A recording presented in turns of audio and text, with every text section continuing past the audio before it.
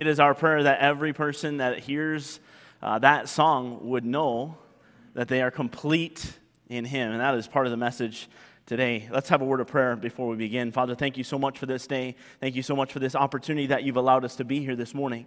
Father, thank you for a great summer and fun things that we've been able to do. And Father, as school begins and we get back into the routine of things, Father, would you help us again refocus on you? Maybe today would be that day where we remember who you are, and Father, that you have died for us and that we are complete in you. Thank you so much for dying on the cross for our sins, that we might have eternal home in heaven.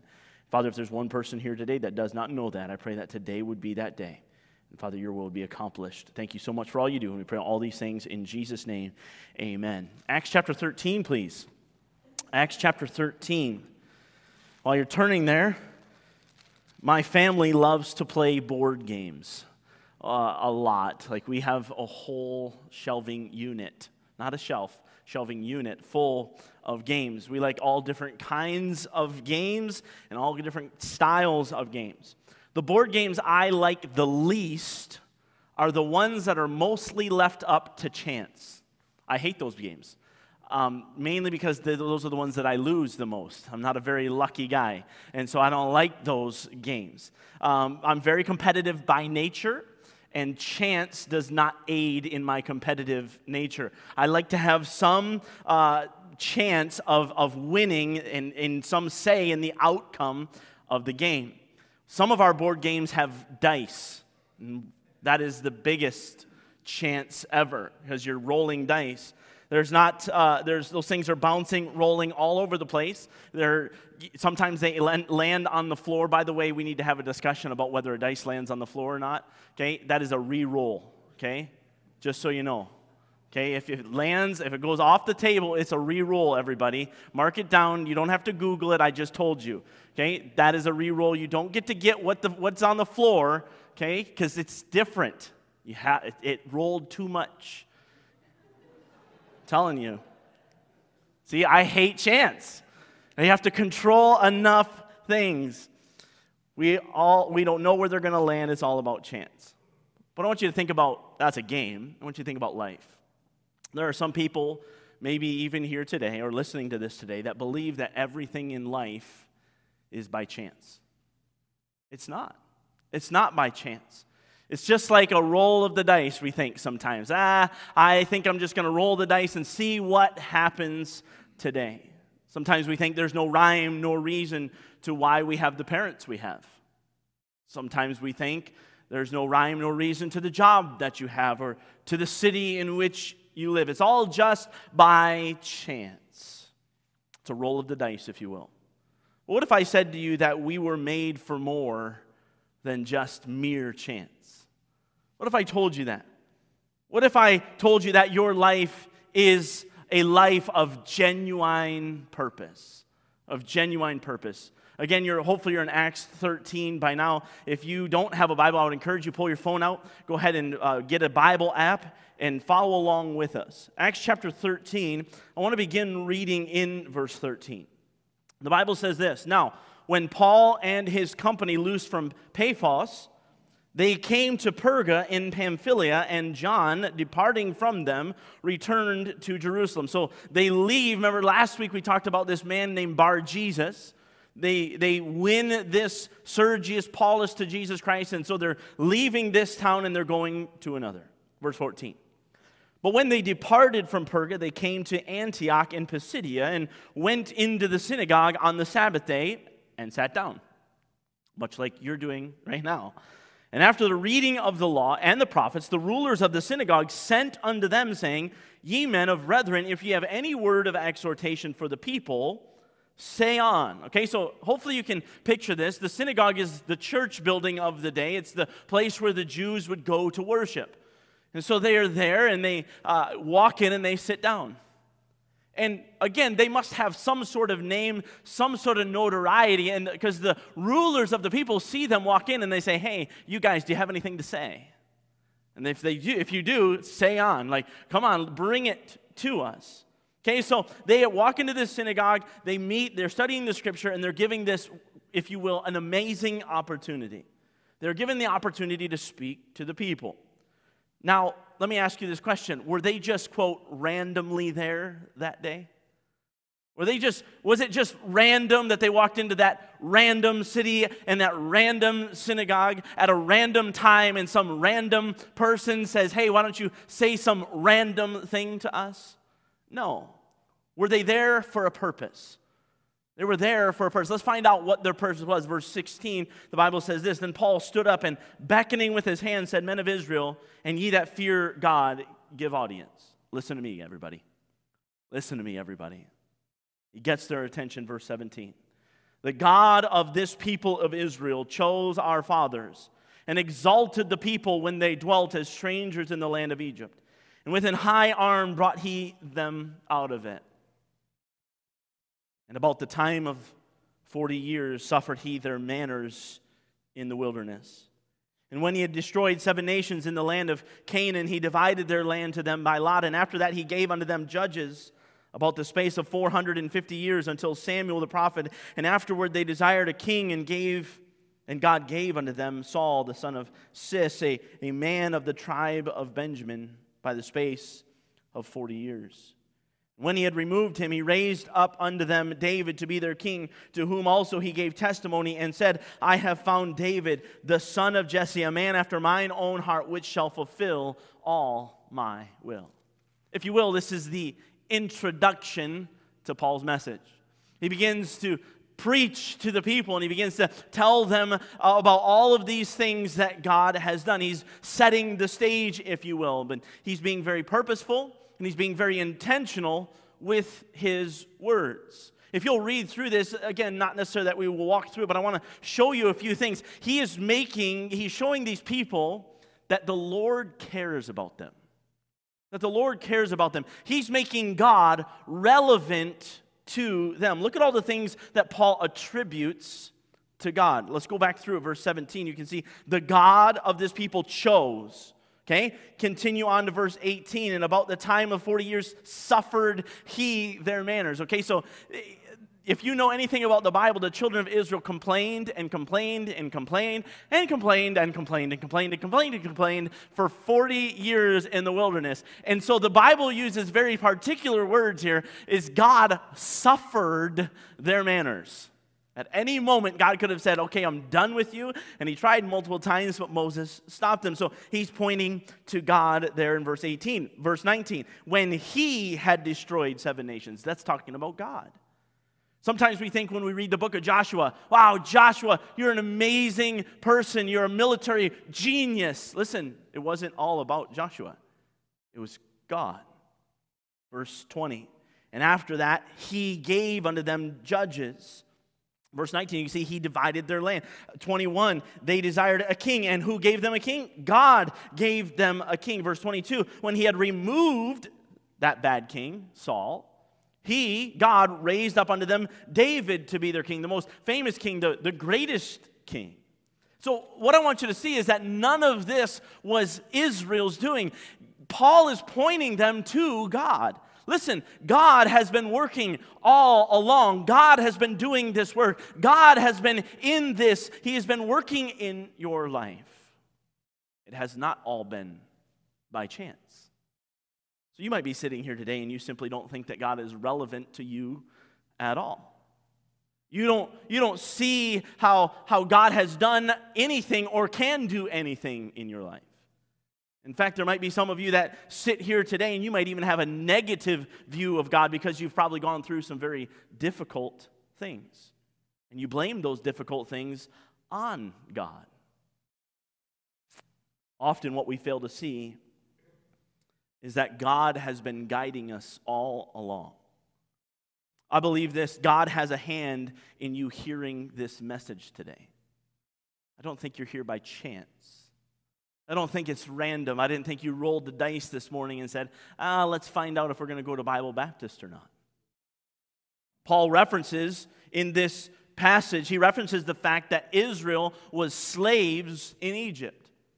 Anybody think that that's a good thing? Oh, it was a terrible time for the children of Israel. He references that, but he doesn't focus on the wickedness of that. What does he focus on? He focuses on the fact that they were strangers in the land of Egypt, verse 17, and with an high arm brought he them out. Listen, some of you have gone through some really, really difficult things in life, things that I can't imagine. Things that I could never even think about. And you've gone through them and you think, God, I hate you for the things that I have gone through. But listen, you are still here today. God has led you out or is guiding you through that, even to this day. So listen, we can blame God for all the bad things. And by the way, if you blame God for the bad things, guess what you have to do? You have to blame Him for the good things. Because that's what we do. We think we are in possession of all our faculties and we can do whatever we want. And if anything fails, that's God's fault. But if it's good, then look at what I did. No, if you blame God for the bad, you have to blame Him for the good. And here, God brings the children of Israel into slavery for a very particular purpose. It was not by chance, it was not random, it was for a purpose. And here He says, and He brings them out with a strong arm. God gave them deliverance. Again, I have no doubt that some of you have gone through some pretty tough things. Some of you have gone through things deeper than we could ever imagine, but God has seen fit to bring you through. Don't be tricked into thinking you got here on your own. God cares so much about you, and everything in your life He has used to get you to this point in your life. Sometimes it's hard to believe. Sometimes it's hard to trust, but this is what Paul is saying. God has been working all of these years, thousands of years. Verse 23. The Bible says this. He's talking about David in verse 22. It says in verse 23, of this man's seed hath God, according to His promise, what has He done? He's raised unto Israel a Savior, Jesus. When John had first preached before this coming, the baptism of repentance to all the people of Israel, as John fulfilled his course, he said, whom think ye that I am? I am not he. Behold, there cometh one after me, whose shoes of his feet I am not worthy to loose. You might be thinking, okay, God has led me to this point. Everything that I have gone through in my life is leading me to today. Why is today so important? Why do you suppose that God brought you to hear this message at Bible Baptist today of all days? Because today, and many other days, we are talking about the person who can deliver you. We are talking about the person of Jesus Christ, the Savior. You see, your entire life has been pointing to this pivotal moment, just like Paul is showing the people of Israel that their entire national history was pointing to the promise of a Savior, the coming of one called Jesus, who would deliver His people from their sins. It was foretold. In the same manner, your life is also mounting to the opportunity for God to introduce to you Jesus Christ, the Savior of the world. So often, we think it's just by chance. We think, it's no big deal. I'll just take this way to work today, or it's just a fluke accident I got in today. No, listen, everything is for purpose. And here, Paul and Barnabas show up at this place on purpose to give a very particular message on purpose. And he says, God has purposefully brought you to this place for a reason. Acts chapter 4 and verse 12, the Bible says this, neither is there salvation in any other. For there is none other name under heaven given among men whereby we must be saved. God has promised a Savior. God has promised a Savior, and this Jesus is the Savior. Verse 26. Men and brethren, children of the stock of Abraham, and whosoever among you feareth God, to you is the word of this salvation sent. This is for you. To you people who sit at Bible Baptist Church, maybe to the people who listen online, listen, to you this salvation is sent. To you. Titus 2:11, the Bible says this, for the grace of God that bringeth salvation hath appeared to all men. Everybody. This is for everyone. Anybody who wants to. The grace of God hath appeared to everyone. This salvation is for you. This salvation, this Jesus Christ, this Savior is open and available to you today. This is purposeful. This is purposefully and intentionally orchestrated by God. You know what God wants? God desperately, desperately wants you to know about Jesus Christ the Savior. He desperately wants you to know. And in this passage of Scripture, he wanted the Jews, the people in the synagogue. Verse 26, he said, men and brethren, children of the stock of Abraham. That's the Jews. And then he says this, and whosoever, anybody else who wants to know, this salvation is given to you today. Let me ask you this question. What makes Jesus Christ so important? I mean, you're talking Paul here about he's the Savior. He was the promised one. What makes him so important? Out of all the people in history that have done good things, how do I know that he is the Savior? How do I know that this is not just some conspiracy theory of something made up in history? Look at verse 27. The Bible says this, for they that dwell at Jerusalem and their rulers, because they knew him not, nor yet the voices of the prophets which are read every Sabbath day, they have fulfilled them in condemning him. Paul is saying, listen, you guys are reading the Scriptures every Sabbath day, and the prophets were foretelling of this man named Jesus Christ, and that the rulers of Jerusalem at this time would condemn him. They told you that this would happen, but none of you saw it. Verse 28. And though they found no cause of death in him, yet desired they Pilate that he should be slain. And when they had fulfilled all that was written of him, they took him down from the tree and laid him in a sepulcher.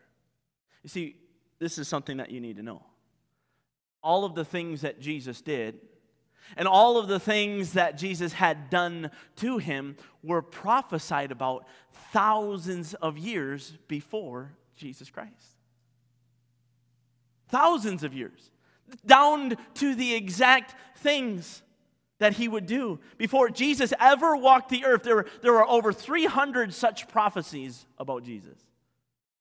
And most notably, we know that it's found in Isaiah's prophecy about Jesus Christ in Isaiah chapter 53. So I'm going to get you to turn over there with me, if you would. Isaiah 53. This is thousands of years before Jesus Christ.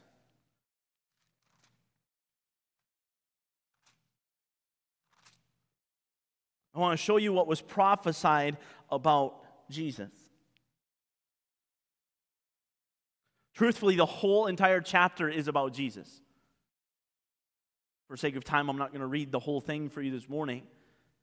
But I want to focus in on a few key verses. Look at verse 3 with me. He is despised and rejected of men, a man of sorrows and acquainted with grief. We hid, as it were, our faces from him.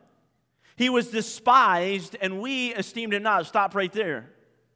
You see, what would happen is the Jews would call on Jesus, and they would say, Hosanna in the highest. He is our great king. Here he comes. And they threw palm branches down. 1 week later, they're despising him. They're rejecting him. They're shouting, instead of, he is our king, they're shouting, crucify him, crucify him. They hid, as it were, our faces from him. We don't want to see him. Just get rid of him. Verse 4. Surely he hath borne our griefs and carried our sorrows, yet we did esteem him stricken, smitten of God, and afflicted. Verse 5. But he was wounded. Why? Why was he wounded? For our transgressions. He was bruised. Why? For our iniquities. The chastisement of our peace was upon him. And with his stripes, which we know, he got whipped with the cat of nine tails 39 times. With his stripes, we are healed. You see, Jesus Christ, the prophecy was foretold that he would be beaten, that he would be accursed, that he would have all of our sins put upon him. He would do that for us. Verse 6, and all we like sheep, what have we done? We've gone astray. We've turned everyone to his own way. And again, the Lord hath laid on him the iniquity of us all. Every one of us has failed. Every one of us has done our own thing. But the Lord laid on Jesus Christ the iniquity of us all. Verse 7, he was oppressed and he was afflicted, yet he opened not his mouth. Pastor Holland spoke a couple weeks ago about Pilate and how in this throne room and this opportunity that Jesus had to speak, often what did he do? He just kept his mouth closed. He was despised, yet he opened not his mouth. He's brought as a lamb to the slaughter. Jesus, we know, later on, is called, Behold the Lamb of God, which taketh away the sin of the world. And as a sheep before her shearers is dumb, so he openeth not his mouth. Verse 8. He was taken from prison and from judgment. And who shall declare his generation? For he was cut off out of the land of the living. For the transgression of my people was he stricken. He was killed. He was taken out of the land of the living for my transgression. Verse 9. And he made his grave with the wicked and with the rich in his death. By the way, Joseph of Arimathea, who Jesus was buried in his grave, was a rich man. Notice again, and with the rich in his death, because he had done no violence, neither was any deceit in his mouth. He was the perfect, spotless Lamb of God. I could go on, and this is just one of 300. I wish I could take the time.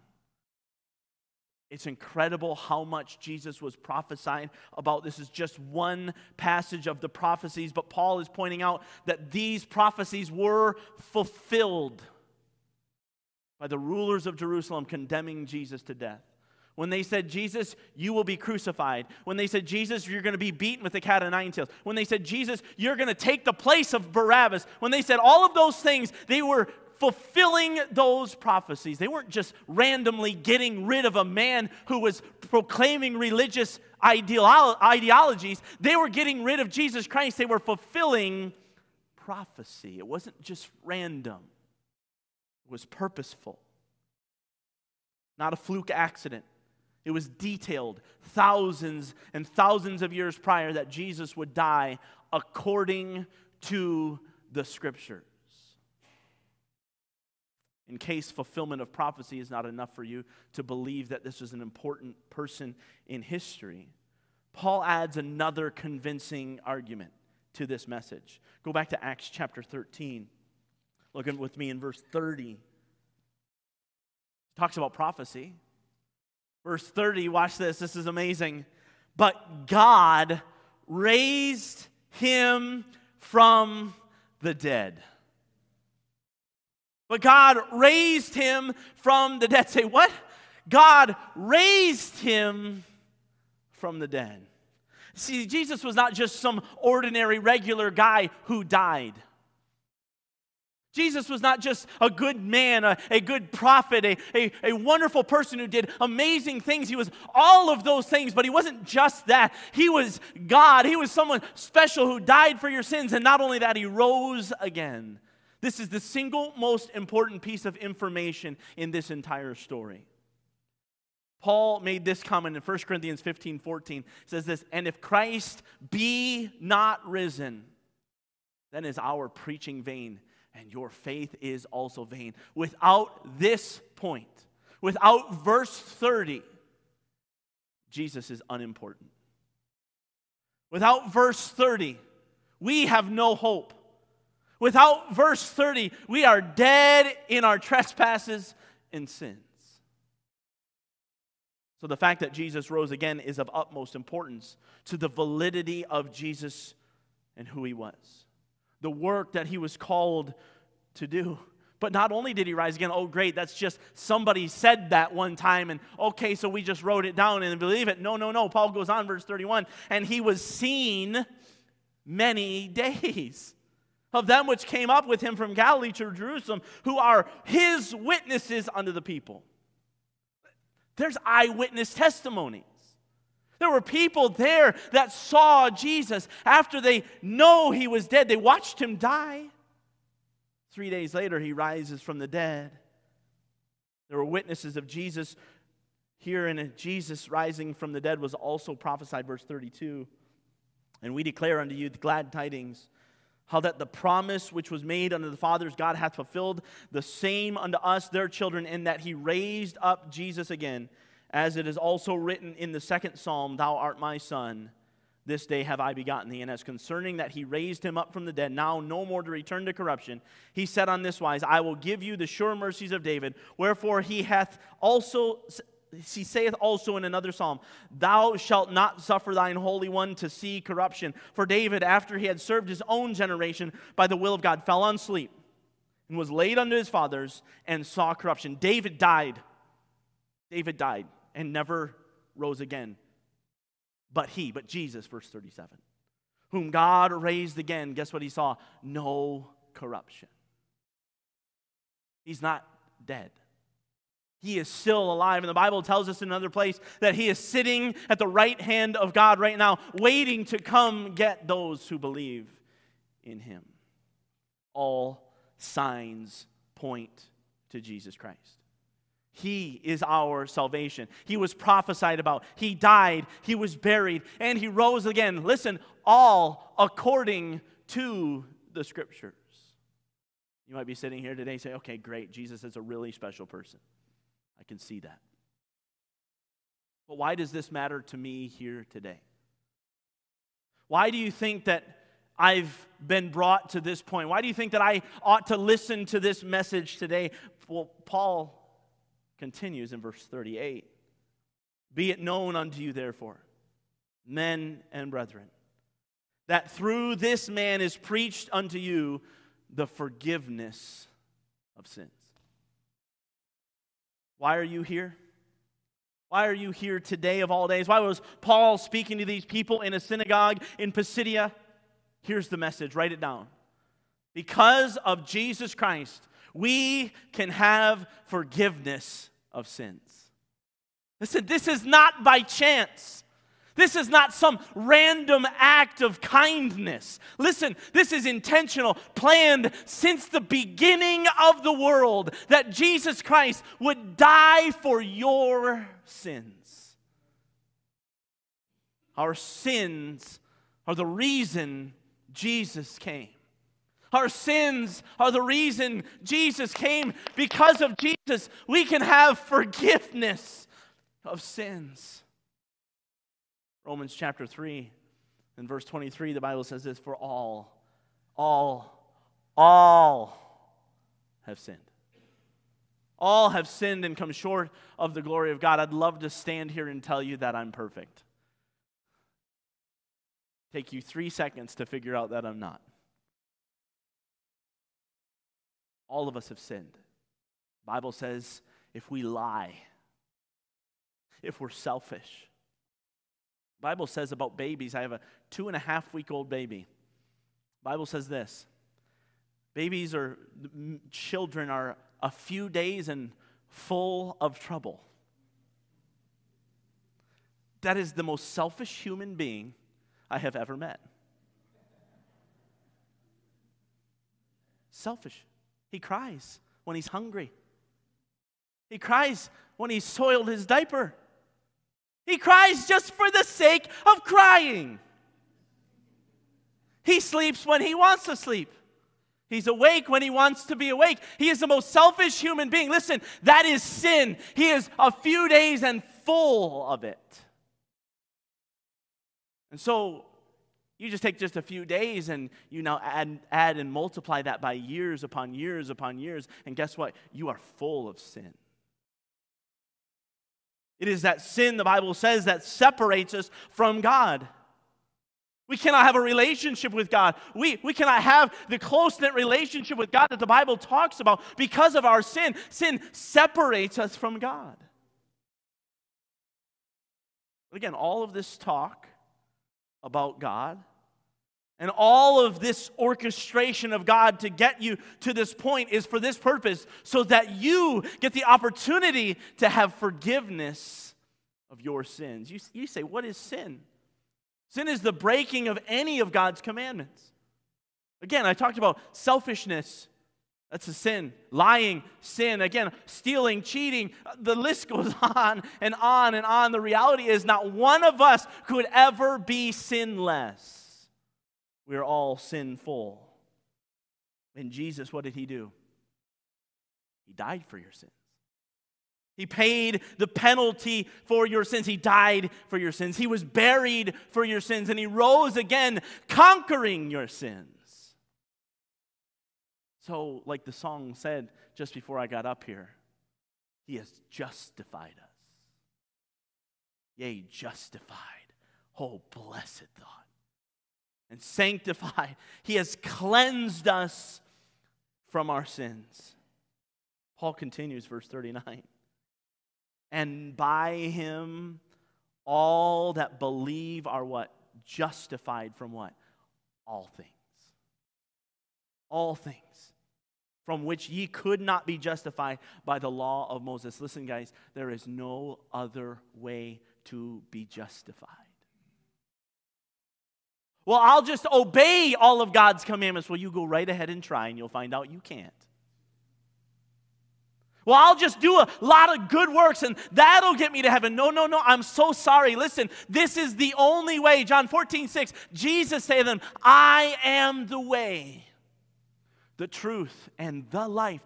No man cometh unto the Father but by me.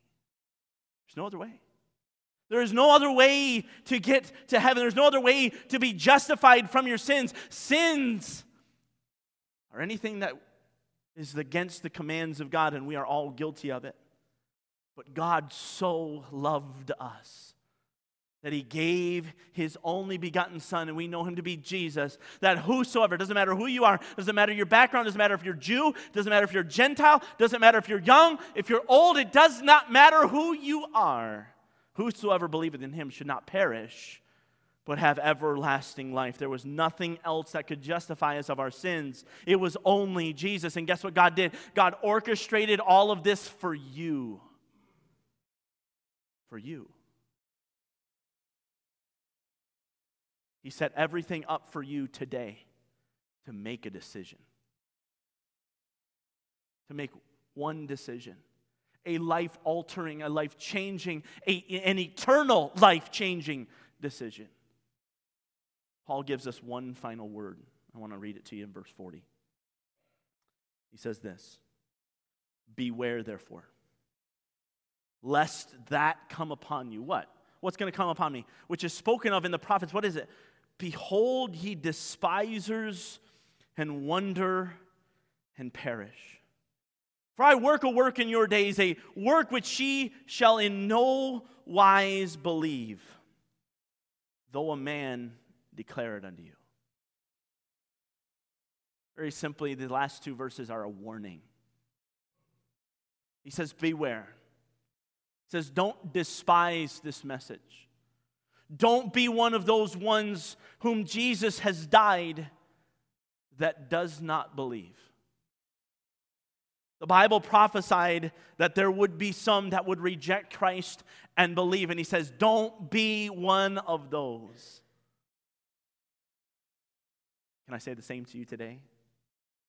I'm doing my absolute best through hopefully the power of the Holy Spirit to declare unto you Jesus Christ. Please don't push it aside.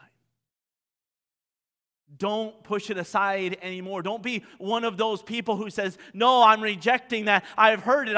It's been declared unto me, but I don't believe it. Choose him today. Choose to believe that God has done all of this for you. He's not going to force you to make this decision. He's led you. He's guided you all the way to this point, and now you've been given an opportunity to make a choice. Will you choose Jesus?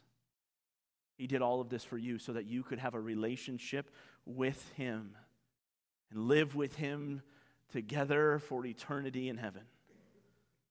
The question is simple. Will you choose him today? Let's pray. Father, thank you so much for this day. Thank you so much for this opportunity. Father, I pray that if there's one person here today, that today would be the day of their salvation. Father, we'll give you the praise and honor for it. I pray all these things in your name.